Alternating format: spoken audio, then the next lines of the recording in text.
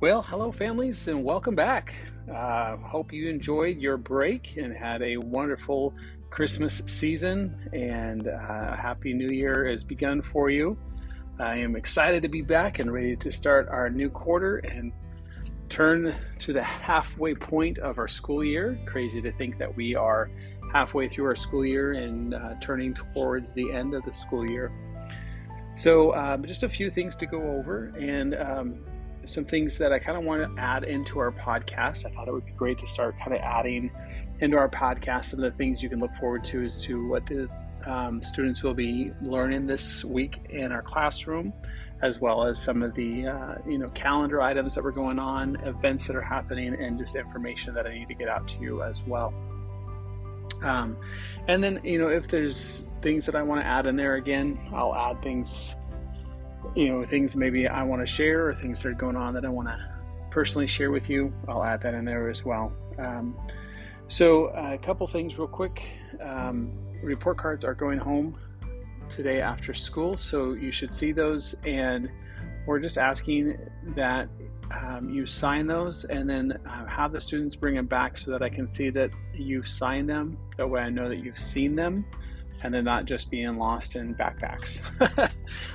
So I just need them to bring them back to me, show that they've signed them, and then they can go back home to you. That way that shows that you guys have looked at them together, you guys have discussed them. There shouldn't be any surprises on there.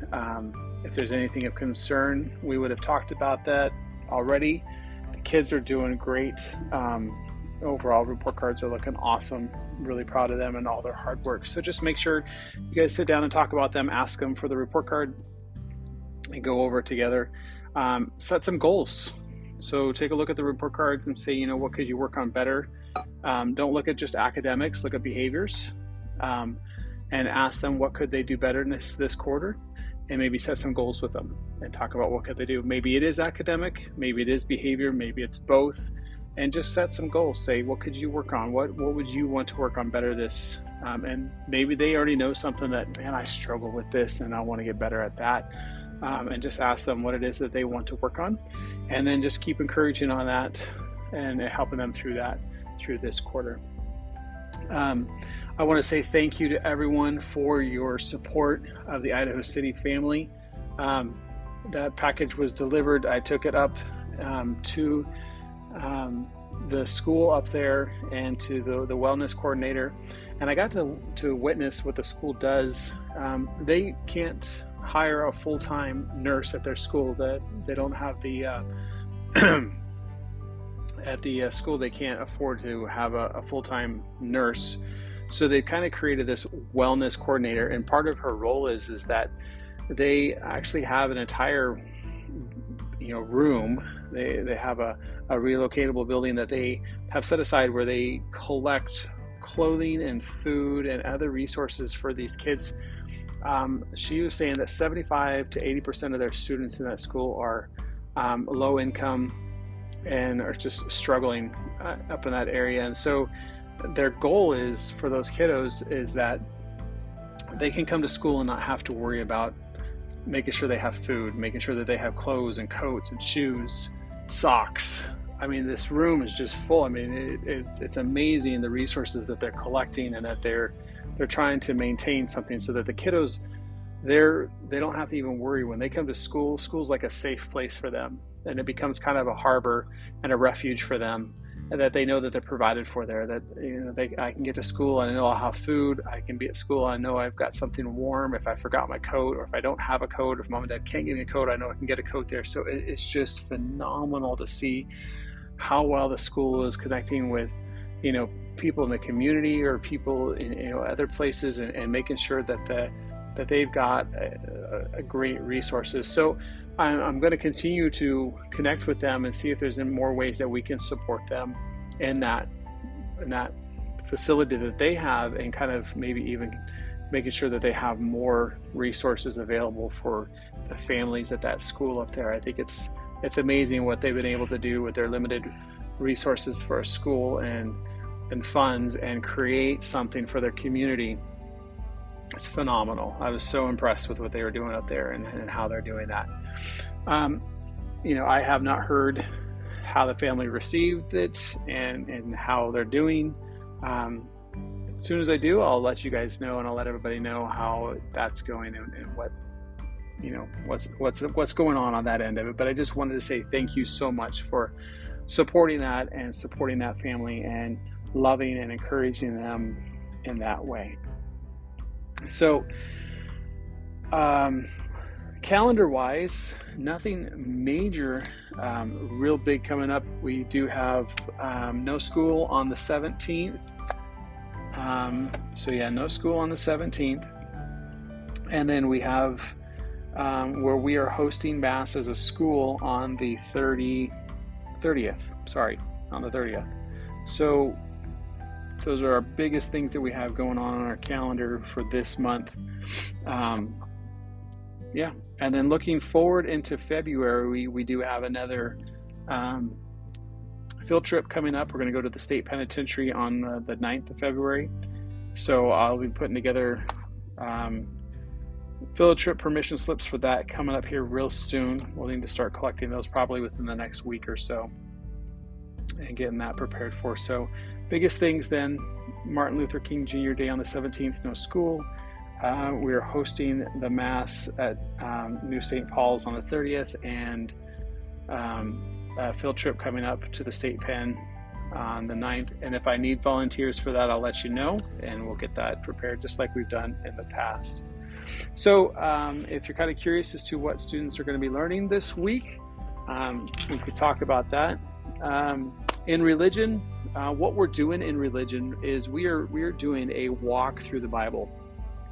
So we're kind of taking a salvation history walk through the Bible, and we're looking from the beginning and walking through this story of salvation through the Bible, and really kind of connecting the story that weaves of our salvation story all the way through the Bible, and where all these pieces kind of all fit together, and hitting those main stories and kind of giving kids a timeline of what happens. And so this week we're going to be talking about Joseph and his brothers. We left off before Christmas break where Joseph had interpreted the dream of Pharaoh, and he was promoted and started preparing for that. So then the story will pick up with Joseph and his brothers. Then we'll go into the birth and adoption of Moses at the burning bush. Then we'll talk about the 10 plagues and the Passover this week, probably ending in there somewhere. And religion sometimes is very fluid. I plan it out, but what happens oftentimes is we get into reading the scriptures, and the kids are reading the stories out of the scriptures. We're not just doing a simplified version of the Bible story. We're actually reading scripture verses of the story itself as it was written in Holy Scripture.